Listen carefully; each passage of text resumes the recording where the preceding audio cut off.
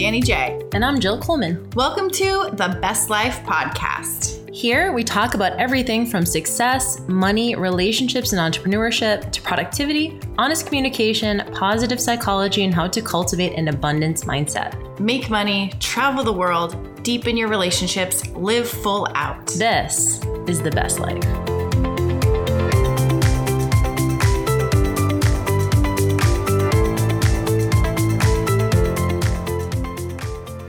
We're recording. Yeah. What's up, besties? What's going on? This is Danny J. And this is Jill Coleman, and we're in the Vegas studio. Whoop, whoop. And warm. it is very hot outside. Just started. It's like we just went for a walk at 8 a.m. and it was like 95 degrees. I got humidities, sweat dripping down my balls. I went to this wedding on Saturday night. And that was like, they played that song within the first like 10 minutes of the wedding. And I was like, wait, this is the song you play at like midnight once all the parents have left. And like, it was wild. Oh my God. Weddings are hilarious. They're so fun. Some people hate them. I love them. I'm like, what's not to love? You get dressed up. You get to see your partner dressed up. Yeah. You get to have a delicious meal, dancing, cocktails. Before I got married, I had actually never been to any weddings, or maybe I'd been to less than like 3. And so I thought that they were boring. But here's the thing. If any of you were raised in the church I was raised in, that's why. They don't really do weddings. You get married in a place where most people can't go. And then they have these receptions that are basically I don't know if you've ever been to a reception where they have a reception line. No. So the bride and groom just stand there, and then people just get in line to like give them the greetings. So the only weddings I'd ever been to before mine, and I was like, I don't want my wedding to be like this, but I didn't have any thing to compare it to. So now if I did a wedding, I'd do it all different. But people get in a reception line and they wait to just go like hug the bride and broom, the broom and I can't say it, whatever, the married couple.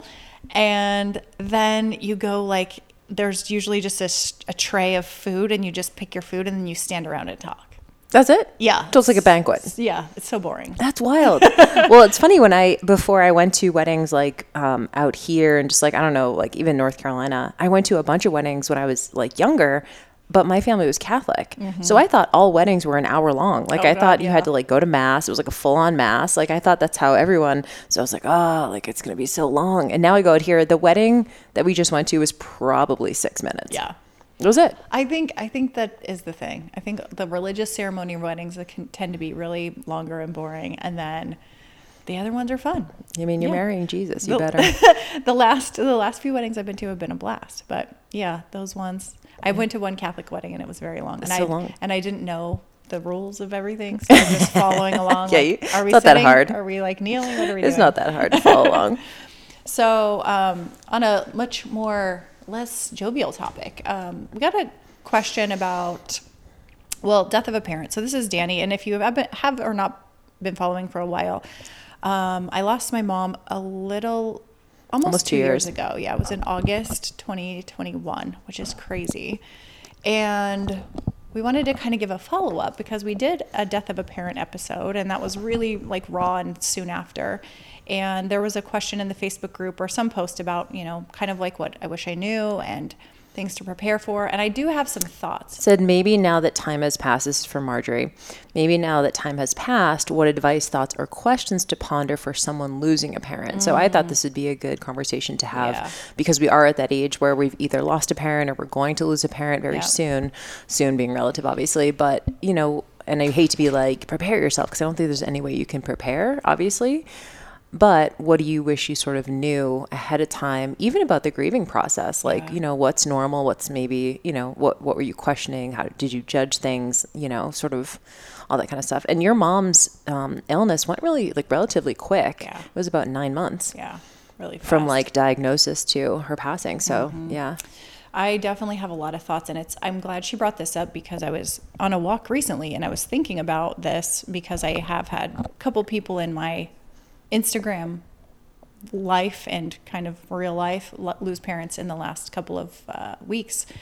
And, I'm thinking about what I would say to them and messages. I'm very careful. And actually, this is something like right when someone dies, the messages you get can be overwhelming. And some of them are really welcome and some of them feel heavy. And almost annoying. And so a couple of the things, like right off the bat, some of my first thoughts are, whenever I leave a message for somebody like going through this, I always end it with feel no need to respond. Yeah. Because I remember there was times where I just felt this, I felt like I needed to say thank you, which also felt terrible because you're like, I'm so sorry for your loss. And then you're like, thank you. And I'm like, that doesn't feel right. But you don't know what to say. Like, what do you say to that? You just nod your head like, yes, you are sorry. And I'm also sorry.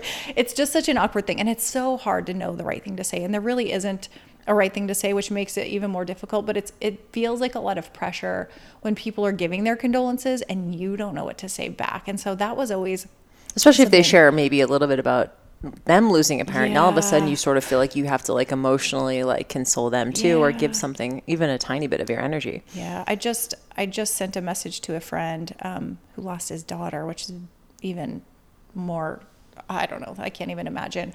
But I just ended it with, no need to respond to this. And he didn't. And I think it's just so hard to say anything back. Right. It's like, and there's nothing you can say. I mean, especially like in the case of a child, that for me, there's no figuring it out. There's no like, this was supposed to happen. No. It's just unfair. God's plan. It's unfair. Right. It's all just shitty. And so I wanted to validate that. And I'm like, there's nothing I can say. And you don't have to respond to this. I'm just so deeply sorry. So a couple of things I've been thinking about. One, the grieving process. That actually was very shocking to me. I think that the first few weeks I actually got through a lot better. And probably looking back, that's just shock. I think that maybe if you're going through, and this could be, I think, similar, whether it's a quick death or an illness that you've been waiting for, I think still there's a moment of it's over and you're like, is this over? And it doesn't feel real until normal life kind of resumes. You don't really feel the impact of the missing person until things get back to us kind of semi-normal. And I think a lot of people told me that the first holidays would be the hardest. And they're like, oh, your first holidays, the Thanksgivings and the Christmases. And to me, that wasn't that difficult. And I think I still was in shock. So she died in August. And I had to go on a trip in October. And so there was a lot of things that just came up really quickly. So it was almost like just getting thrown back into life. And so it didn't feel like real life had resumed yet. However, it was around January through March, I had a really, really hard time. And the only thing I could think of now, and I had texted my dad, and I think the realization was that's when all the birthdays were. So my mom's birthday was in January. My brother's birthday is in January. Sister-in-law is February. My birthday, my dad's birthday, niece is in March. So we all have a lot of birthdays around then. And I had messaged my dad at that time, and he was saying he was having a really hard time too. And I thought that was interesting. And he mentioned the birthdays. And I think that she usually did a lot of things for everyone's birthdays. And there was a lot of stuff around there. And I also think it was given enough time. It was like 5-6 months. It was starting to really hit. And it's not even the missing of the person. I think because you were like, you would go months without seeing her and stuff like that. So it wasn't like she was in your day-to-day life all the time. Totally. And I think what I didn't expect was I thought like I wouldn't be sad because you're not missing someone who's not there all the time. And that's true. But she wasn't there all the time anyway. I think what started to come up was just a lot of old memories and a lot of sadness around what could have been and things that could have changed and things she was missing. So my daughter moved out to Vegas, this was a year later. So this is even more recent. My daughter moved out to Vegas and, there's things that come up and I'm like, man, she really would have thought this was cool. And so things that pop up on just places where I'm like, she would have really loved this. And I went through a bad funk from at least January to April. And I remember going to my counselor and saying, I don't know if this is grief or hormones or mental illness. And looking back, I think a big portion of it was grief. But I was like, no, it's 6 months. I should be fine. And also now looking back, I laugh at that thinking, like, why would I be over it in 6 months? Right. And more than anything, I think a lot of it was PTSD, honestly, from the entire illness, from when she was diagnosed with the brain tumor to me doing all the caretaking. I was in such fight or flight mode for such a long time. When she was first diagnosed with the brain tumor, I lost like 10 pounds within, 2 weeks. I wasn't eating for almost 2 weeks. I was on high adrenaline. when she got home, she'd wake up at 2-3 in the morning. I had to take her to the emergency room multiple times because her wound was open and oozing out. And so there was just a lot of constant worry and constant stress. And every single morning I would get up, go to her room, help her take a shower, get dressed. I would brush her hair. I would help her brush her teeth. I would make her breakfast. And then I'd sit her on the couch, try to leave her for a few hours so I could go do work. And that was just so much work and so much anxiety. And then just doing that every single morning was just so sad. Mm-hmm. Like, to have her not be able to brush her hair and to help someone through that. Like, I had to be strong and do it. But when I think back, I'm like, so freaking sad. And so I think all of that, it was like the layers of what I went through in those 10 months with her. It was almost like, kind of like adrenal fatigue healing. Like, your body is just under stress, and then you just stop. And your body is just like, I don't know what to do with all of this extra adrenaline. And so it was like all of this stuff coming up. And I guess I just didn't expect it to come up. I was like, okay, once it's over, but it's not. Like, your body still hangs on to it. Your brain still hangs on to it. And then because it's the following year, right? So all these memories of what was happening last year. So March, it was when her hair started falling out. And so March after she died, I'm like, oh, this time last year was when she was going through radiation. This time last year is when she broke her arm. This time last year is when she started peeing her pants. And so then it was like all of these last year memories of, who knew? I didn't know it was going to be her last year. Yeah. Sorry. So I really didn't expect the emotional turmoil to last. And it's been not even, I'd say I feel like I'm finally getting through the big parts of it. And that only started probably January, February this year. So it was like a year and a half of that. And it still comes up. Yeah. It still comes up. In fact, earlier in May, we're at the end of May right now, but earlier this month, and it was before Mother's Day actually, and you reached out to me on Mother's Day, which was really nice. But the week before Mother's Day, I was really struggling because the first week of May was our last family vacation we took her on, and some of my memories in Facebook were popping up around that. And it just made me remember what we were going through, trying to get her to go on this trip and get her on a plane, and she, push her around in a wheelchair and kind of making those last memories. And so what I didn't expect was all of the stuff to surface later and to just kind of come out in like drops, And I think I expected that grief is about missing somebody and missing their day-to-day. And if you don't see them day-to-day, then you can't miss. But it's really, for me at least, it's more about a lot of regrets, a lot of sadness around how it ended, a lot of wishing there could be some, I don't know, there's just a lot of new things that, I've mentioned this, some of my experiences with psychedelics and things I'm learning now that I think my mom could have benefited from, that her life could have been better if she knew about. I think I've been learning a lot of things about hormones and perimenopause, and now I'm going, oh, my mom was fucking psycho when I was a teenager, but she probably was going through some major hormonal shit. And if she had HRT, like when we talked to Esther, and I've been researching a lot of this, I'm like, damn, probably a lot of her stuff was hormones too. Like, yeah, she was crazy, but actually that probably was some hormonal shit. And so there's things that I'm learning that just make me look back, and I'm like, I wish I could tell her now that I understand, or I'm sorry.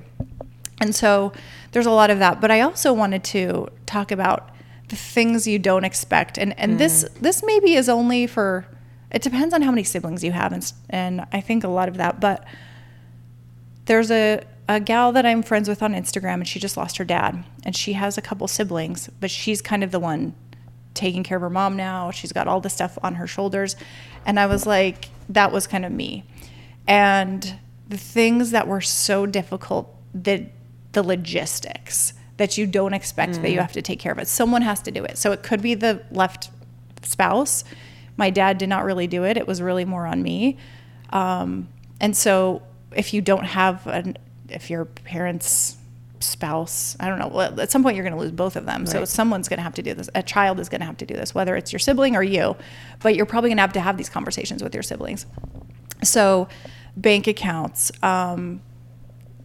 literally everything. I mean, the DMV records, to have to fill out forms saying that she's passed so we can transfer her car, and shutting down and transferring bills out of her name and making phone calls and having to say it on the phone. So many hard things, and you just have to like suck it up and do it, and someone has to. And I have another girlfriend who I grew up with, and her mom just passed. She lives in Vegas, and she's been coming out. She lives in California, and her mom lived in Vegas. She has to come out every weekend to go through her stuff in her house. Wow. So someone has to go through all of their things, sell it, get rid of it, process it. And it's like, that stuff I don't think people know about enough and don't talk about. It's like losing the person is one thing, but you have to deal with all of their shit, all of their legal stuff, if they have a will or not. And so if I were to give any kind of advice, and Jeff and I have done this with his parents, we've been really pushing them about their will, make sure everything's like wrapped up legally. We were really lucky with my mom in that she was diagnosed with a brain tumor, and she was doing decent for a few months after. So we got our shit together. Like, we went and made a trust. We got a lot of paperwork done that we needed to between her and my dad, and even stuff like power of attorney for medical. Yeah. So those kind of things, I would ask your parents, like, do you guys have a power of attorney? If you are unable to make decisions, like you have a brain tumor or something happened or you're unconscious, who's making those decisions for you? Because that's very, very, very important. And you need to have a backup person. So let's say it's your mom is your dad and your dad's your mom. Well, if one of them dies earlier, or if let's say they're both in some kind of car accident, who's going to be the one making those decisions? And those aren't fun conversations to have, but they really need to be had before, because it makes everything so much easier after. I had another friend who lost her mother last January, and she and her siblings were fighting over the burial and what was going to happen. And so it's like, well, who's paying for the burial? Right. And then they were arguing whether she was going to be cremated or buried and where she was going to go. And her mom didn't have anything written. Funerals are so expensive. And I had no idea the cost of what that would all look like. Just a headstone alone, a tiny little headstone we got, like the size of my laptop, was like $2,500. Wow. And it's just like, that's just one small expense. The caskets are like $3,000 to $20,000. Yeah. And then the plot that they're buried in is thousands of dollars. So you could easily spend $20,000, $30,000. And if that's all on you, or you're splitting it with siblings, like, you need to have the conversation. So these are things that, if I were to just give any advice to anyone whose family member's dying, is one, spend as much time as you can. Like, you're not going to regret that time. The one thing I'm really proud of myself is that last year, even though I took off so much work and that was really tough, I am really proud of how I helped her through those transition months. And the other thing I would say is, have the conversations about logistics before, if you can, if you're able. Ask what they want. Do you want to have a burial? Do you want to be cremated? Do you care? Because sometimes they're just like, I don't care, I'm dead. But the family members left are like, no, I can't do that to them. I can't do that to their body. So you need to have, like, those are real conversations to have, and they're not fun, and you need to have those conversations with your partners. And I think that's been brought up for me is, I'm like, okay, when I die, this is what I want done. And, here's how I want it handled. Even the stuff like DNR, like do not resuscitate. Yeah. Do you want to be saved at any expense? Or if things aren't looking good, they let you go. So my mom was and I was so glad she told us this. She was very adamant about having a DNR. And that last week before she passed, she went to the ER, and the doctors called us and basically said she had, he told us about these 2 tumors, and he was speaking in a language I didn't understand. He's trying to explain. I'm like, I don't know what this means. And then I just said, how much time does she have? He said, well, she has 3 hours to 3 weeks. I was like, 3 hours? Like, what the fuck? But he goes, do you understand she has a DNR? And I said, yeah, I do understand. And he said, well, we can keep her here and we can manage this, but she will pass from it. It might keep her here longer, like a month. And that's when I was like, no, let's bring her home. Because I know she doesn't want to be just staying alive to stay alive for a couple extra weeks. There was also still like COVID a little bit too. Yes. Yeah. Which complicated everything. We wouldn't have been able to go in and see her. And so that was a hard decision, but it made it easier knowing her wishes and knowing that she didn't want to just be dying in a hospital and just staying alive for 6 weeks instead of 3 weeks. It's like quality of life. Right. But some people, and that's their decision too, because I don't know, like miracles happen and things happen and they're like, I'm going to just hang on as long as I can. So I was glad we had the conversation we knew. And so I had to get right with that too. There was, my brother and I, there were some times where my brother and sister-in-law, they were like, why won't she fight? Why doesn't she push, harder? And I was like, this is her decision. This is her life. And she doesn't want to do another surgery, which she didn't. And I don't blame her. That surgery was tough. She never really recovered from it. And to do another surgery to maybe extend more, but to go through the pain of brain surgery I didn't think it was worth it. So she had to have her autonomy and make those decisions. And so I think it's really important to have those conversations with your parents before they get sick or before anything happens. But if they are dying already, then how do you want things split up? How do you want things to go after your passing? Because you're going to have to deal with those logistics anyway. You're going to go through the grief in your own way, however that looks, whether it's like me, you're fine. And then you're going through a space of like depression and then you come out of it, or you just go into a funk, or you don't ever, I don't know. I think some people handle it great and they just, they're not crying and they're all right. However you handle it, you're going to process that in its own way, but the logistics are not going to change. You're still going to have to deal with that. And you're still going to have to deal with family members being fucking weird. And this was something else that I would just warn you about. People process in such different ways. And so this girl I've been talking to who lost her father, her siblings are just like being so bizarre. They're not stepping up. They're not helping mom. They're acting like everything's fine.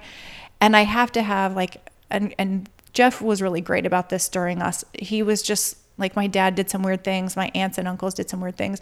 He's like, everyone's grieving. Like no one's normal around here. So we're going to give people grace. It is very, very difficult. One of the things that still makes me angry, but I also step back and know that this was their way. The week my mom was dying, she was basically in a coma. She was in the living room on a bed. And I remember the nurses said that the last thing to go is their hearing so they can still hear you. Well, my dad had some friends over that came to visit my mom, but they decided to put on this movie. And they've got speakers in the ceiling, there's surround sound. There's a speaker right above her bed.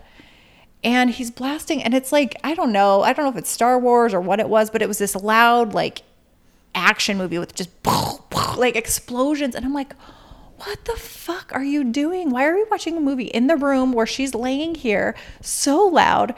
I was so angry. I had to leave and just take this walk and scream. I was so mad. But my instinct was to just yell at him. But I'm like, I don't want to yell at him in front of her because she's going to hear this while she's dying and she doesn't need to be stressed out about why I'm upset with the family. So there was just this, I just thought it was bizarre behavior. Yeah. I'm like, why don't we have some respect and honor and just like have the like nice music playing and let her just be? But I think that was his way of avoiding and trying to just be normal. And so, it's like, he was dealing it the way he could handle it. And people do some weird stuff. Yeah. They do some really weird stuff. They say some weird things. They behave very strange. And you have to give yourself... people feel uncomfortable with emotions for the most part, right? Yeah. And so then they're like, obviously this is a high emotion time, but they don't know how to handle it. So they do say some things that you're like, that's not appropriate right now. But I get that, like, that's just like, you don't know what else to say or how else to handle it. Yeah. Yeah. It's so awkward. And even literally my cousin and my aunt came over, like literally the last moments of my mom's life. And my cousin just kept talking to my brother about business and asking him questions. And I'm like, now is not the time to catch up. Like, she's having her last breaths. And then we kind of stopped that conversation and we played some music, and like her last moments were really beautiful. But I was kind of like, can you just leave? Like, what the fuck are you doing here? Why? It was so awkward. And I was just like, are you not aware of the situation right now? Yeah. So you have to really watch your own emotions, I think, because I could have really flipped out and started screaming, and I was like really holding in the rage. But also to be compassionate towards other people's experience and how they share it. And there's going to be some things that you're just like, what the fuck? Why would you do that when someone's dying? Right. And everyone just, nobody knows what to do. And they will just do things, say things that just seem so bizarre. And you just have to realize that that's their processing too. Yeah. It's so hard not to judge it because you're going through your own stuff. But I remember my uncle passed, my dad's brother, and my cousin was really upset about my parents being there. And my mom and dad were like, you know, your cousin Mike, he was so mean. He didn't want us there. And he's just so angry. And I was like, because he was losing his dad. You know, I said, he wasn't mad at them, but I'm like, he was going through his own stuff and he didn't want other people around. I'm like, I get that. We had other people around, and this was like a year and a half later. I'm like, I get it. No wonder he was pissed at you guys. Like, you want to be with your dad dying and not worry about your aunts and uncles being there and being stupid. And I'm sure I really understand that. So especially if it's your parent, I think you have even higher emotions around who's there and all of that. So totally. Yeah. All of that to say, I think you can't prepare. You don't know how you're going to feel. Like I thought I would know how I would handle it. And I definitely handled it way different. Definitely took it harder than I thought I would. Somebody messaged me on Instagram and she said, you know, I thought you and your mom weren't really close. Why? Because I posted something about anger and grief. And that was one piece I really didn't expect. I was really angry for a lot of things. I was angry at what happened. I was angry at the past. There's just so many emotions you can't explain and you don't know why. And yeah, I wasn't close with my mom. And part of the anger is about that. Part of the anger is like, why did things have to be the way they were? Part of the anger is like, why couldn't we fix some things? And why did I get stuck having to take care of her? And then also at the same time feeling guilty. Immense gratitude for it and feeling guilty about it. And so it's really hard to explain, especially if you weren't close to your parent, because I used to think, and I remember in my 20s, I'd even said that. I was like, if my mom died, I wouldn't care. Like I was pissed at her. I hated her. And we have come such a long way and we healed a lot, but I realized how much that still wasn't healed. I still feel like there was a lot of anger that my grandma is still alive and that my mom wasn't. I felt like that wasn't unfair. There's just a lot of things that you just don't expect. And you're like, wow, that's an interesting feeling and thought that came up. And I definitely thought I would handle this different, but you just can't explain what grief is going to do. And I think even the same, you know, with my ex-husband, I think grief was a big piece in getting divorced. And there was a lot of emotions and feelings that came up that I didn't expect to feel. And that lasted a long time. I think it took me a good 2 years to really get through that. And I think that when we try to put a timeline on it, that's when we end up really feeling worse. I think it takes a lot longer than we expect. And I would say if you're trying to put a timeline on it, give yourself 5 years. And then if you give yourself 5 years, you're going to be that's probably more like it. Is the goal to move on? Like, so for example, I know someone who lost their dog a couple of years ago, and like I've never lost, I mean, I can't even like think about losing my puppy without like tearing up, but she hasn't really moved on. Is there a time at which, like, because my whole thing is when you say give yourself 5 years, what does that look like? Does that look like I'm back to normal life, and then every once in a while grief like pops up and you're like, oh, this is still here? Or are you still not back to like quote unquote normal life? I don't think you ever get back. I think it depends on the loss. But I'm thinking particularly about, I'm going to cry again. But my baby daddy, his mom, Sandy, she lost her daughter to cancer when she was 20, my friend Kelly. And it was Kelly's birthday last week. And every year I try to text her mom just to say, like, I miss her and just to recognize that someone notices that Kelly's gone. And she died in 2004, so it's been almost 20 years that she passed away. And Sandy responded that today was a hard day for her. And some years she's not having a hard day, some days she is. And I feel like some losses you just don't get over. Like you get on with your daily life. And Sandy's not crying every day and missing her daughter, but I think there's some things you're like, it's never okay that this person left, you know? And so, yeah, my mom, like, you expect your parents to die before you. And at some point I think at some point I will be at peace with it. And I'm generally at peace with it. I feel like like I look at some friends who've struggled with cancer for years and years and years, and then they pass. And I'm actually really glad that her time suffering was short. I still think it's sucky. I still think she should have had more years. But all that being said, I think it just ended how it should have ended. I'm glad she didn't suffer. I'm glad she's not in a home for the next 10 years, you know? But as far as like going back to normal, like putting finger quotes, I don't think there's a normal again. I think there's just a new life, and you learn to live with that in the back of your mind. You know, a dog is tricky. It's funny you say that, because I remember during the pandemic, at some point, I started crying about Peanut to Jeff, and she had been dead for about 2.5 years. And I was like, I just miss my dog. I think I was very hormonal. But there's, you know, and now today, like, I still miss my dog. There's sometimes I'm like, I wish Beasley could meet Peanut and Baloo. I wish he could meet my old dogs. But it's not that heavy sadness anymore. So I think what, like, the 5 years is, you do, I think the healthy way. I don't even know. I don't think that, honestly, our brains could handle 5 years, 10 years of heavy grief. I think it's like a wound that heals, and then there's a scab, and then like you could pick the scab and it's still bad, and then like eventually that scab heals up, and then there's always a scar. So I think that the scar is always there, and you can look at it and go, oh yeah, I remember when I cut myself or hurt myself, and you can go back to that feeling if you want to, but it doesn't necessarily, like, if you touch it, it doesn't hurt anymore. It's not bruised. It's not raw and sore. And so I think that, you know, I don't know about this person with the dog, but hopefully they're not still really deeply sad on a daily basis and like walking around the house crying years later. If they are, I think that just you need to like do some therapy and maybe EMDR or something around that. But I don't think you go back to normal in big losses. I think there's always a piece of you that remembers that person, that pet, the friend, whoever, because it's just such a big part of you. And a sibling or a parent, I think, are two that even if you didn't have a good relationship, and this is also the piece that I really feel, even if you don't have a good relationship, for me, what was so hard is that even though my mom and I missed a lot, I think there's the grief that we didn't have a good relationship and that now we don't have a chance to. And two, that this is the person who's known you your entire life.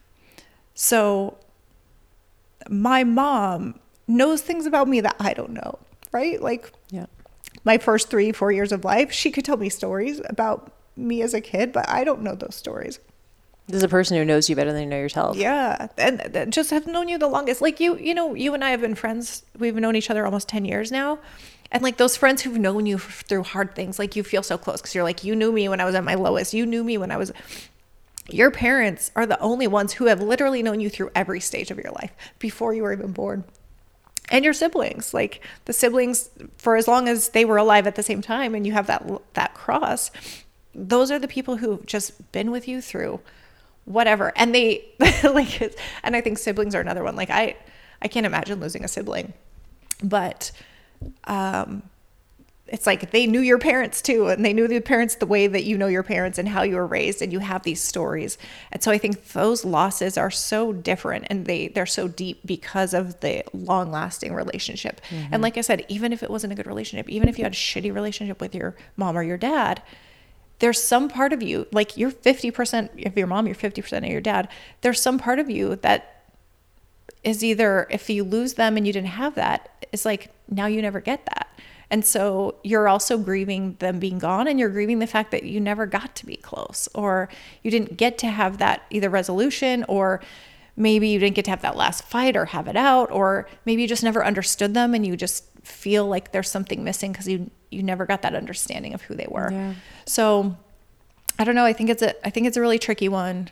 I think grief is way more complicated than I originally thought. Actually, on this right behind me, these library books, I've got a bunch of different grief books, and I've been reading different people's experiences in it. And while people do process it different, there are obviously, like, they have the stages of grief, right? So there's things that are kind of normal. And I think the anger is normal. The shock is normal. I think we tend to do things to numb out. Like, I don't know, as far as my divorce, like, I know I was drinking a lot and doing a lot of things to distract. I think where it can get tricky is if you find yourself like living in distraction or finding yourself down addiction because you're trying not to feel it. I think finding some kind of somebody to talk to or counseling or something could be really important if you feel like maybe like your friend where you can't get out of it. Yep. So, but I do think that time heals, you know. I have a friend of mine who lost her husband about 3 years ago, and she just made a post this week that she said she was never open to falling in love again. You know, she was like, there's no way. The thought of another man made me sick. And then this week she said, I used to think that. She's like, but I'm starting to be open to the idea of love again. And I was like, wow, that's such a big step. Yeah. So I think that we do move on, quote, move on, but I don't think you move on meaning like that person never existed and you forget about them. I think that they're always there, but you just learn to live different now, you know? Yeah, it's really good. I'm just so grateful that you shared you're sharing your experience, because I think we had Christina Rasmussen on the podcast, and she, what's her book's name? It's called Second Firsts. Oh yeah. I think it's called Second Firsts. And she kind of said something similar to where like grief is nonlinear and all of these things, but we kind of assume, or at least I do, I kind of assume it's like breaking up in a relationship. You're like, you grieve for a time, you cry to your girlfriends, and then you like eventually move on. And like, you know, you might even get to the point of like thinking, you know, that person, you're like, oh, I wish them the best or whatever. Difference is obviously they're still here. Yeah. But it's definitely not nearly as linear as maybe that would look like, you know, because when it's a relationship, it's like, yeah, maybe it does last, like you had mentioned, maybe a couple of years, but it's also like you could tell every day it's getting better. Every month it's getting better. You know what I mean? So I think it's just good to talk about that. And the logistics piece too is massively important, because it's hard because you don't want to have those conversations until it's too late almost, you know? So yeah, it's definitely just good advice. And I'm just so grateful for you sharing your journey and with all the listeners. And it's just like, it sucks because we are in this time of our life where like this is an inevitability for most of us, you know? So it's nothing you really want to talk about or think about, but it is good to just, I don't know, maybe have a little bit more preparation ahead of time, at least like know what you're in for, to know what's normal, maybe what's not normal, stuff like that. Yeah. And I think the biggest thing too is to not put too much pressure on yourself, like the first year after, maybe even the first 2 years after. Someone had told me that, and I was like, I'll be fine, you know? And I think too, sometimes when you know someone's going to go, like my grandfather, my mom's dad, we knew he was dying. And it's even interesting, even when you know someone's dying, when they finally do, you're still not ready. Right. I think you're like, you think you're mentally prepared, and then you're just like, oh, the reality of it is very different. So I think there's a lot of things you could do to just mentally prepare, but you still don't know how you're going to react. And all of the things, you know, like the holidays, you don't know how you're going to feel. The Mother's Days, you know, some Mother's Days are more difficult. Some Mother's Days might be okay. You know, some Christmases might be good and some Christmases might be hard. And those are things that you just navigate as you go and you figure it out. But I think that you do just have to give yourself a ton of grace and just not have any deadline on when you're supposed to be, quote, over it, you know? And I feel really sad for my dad, honestly, because I think he's, you know, the men in his generation don't feel their feelings. They're not allowed to cry. And I know he's really struggled, and I know he's struggled, and he messaged me a few times and he's like, it's been harder than I thought. I'm like, yeah, this is your wife for 42 years, you know, and they're just gone. It's a person that's out of your life. And even if they didn't have the best relationship either, it's someone who's always there who now is no longer there. I mean, that's like your pets, right? It's like they're always there and then they're gone. And we just don't expect us, like, I feel like pets are an interesting one. You don't think that a little animal is going to just break your heart so much. You're like, how can this little dog who doesn't say anything, and they're gone, and you're just heartbroken over it. But there's just that always being there. And so losing a spouse too, that person who's always around, it's like, it's a big deal. So to lose someone who's close to you, a partner, a spouse, a sibling, a parent, those are very unique relationships that are, I think, challenging. A child, you know, like those really close ones are really hard. And shit, I mean, if I've never lost a child, and I would say give yourself 10 years on that and more, you know, like Kelly's mom, she's been 20 years, and, you know, I'm sure she always thinks about that. I can't imagine not thinking about how old your child would be at this point. So, wow. Yeah. So well, anyway, thank you for sharing, and this is a good episode. I'm glad that we did it. Thanks, Marjorie, for the question. I know you said that you've been thinking about maybe doing a kind of a follow-up, because we did that one like sort of right after your mom passed. So I appreciate your sharing and just, just any insight that you offered. So you're the best. Thanks, y'all. Love you. Thank you guys for listening. Thank you for your time and attention. And hopefully you found this episode useful.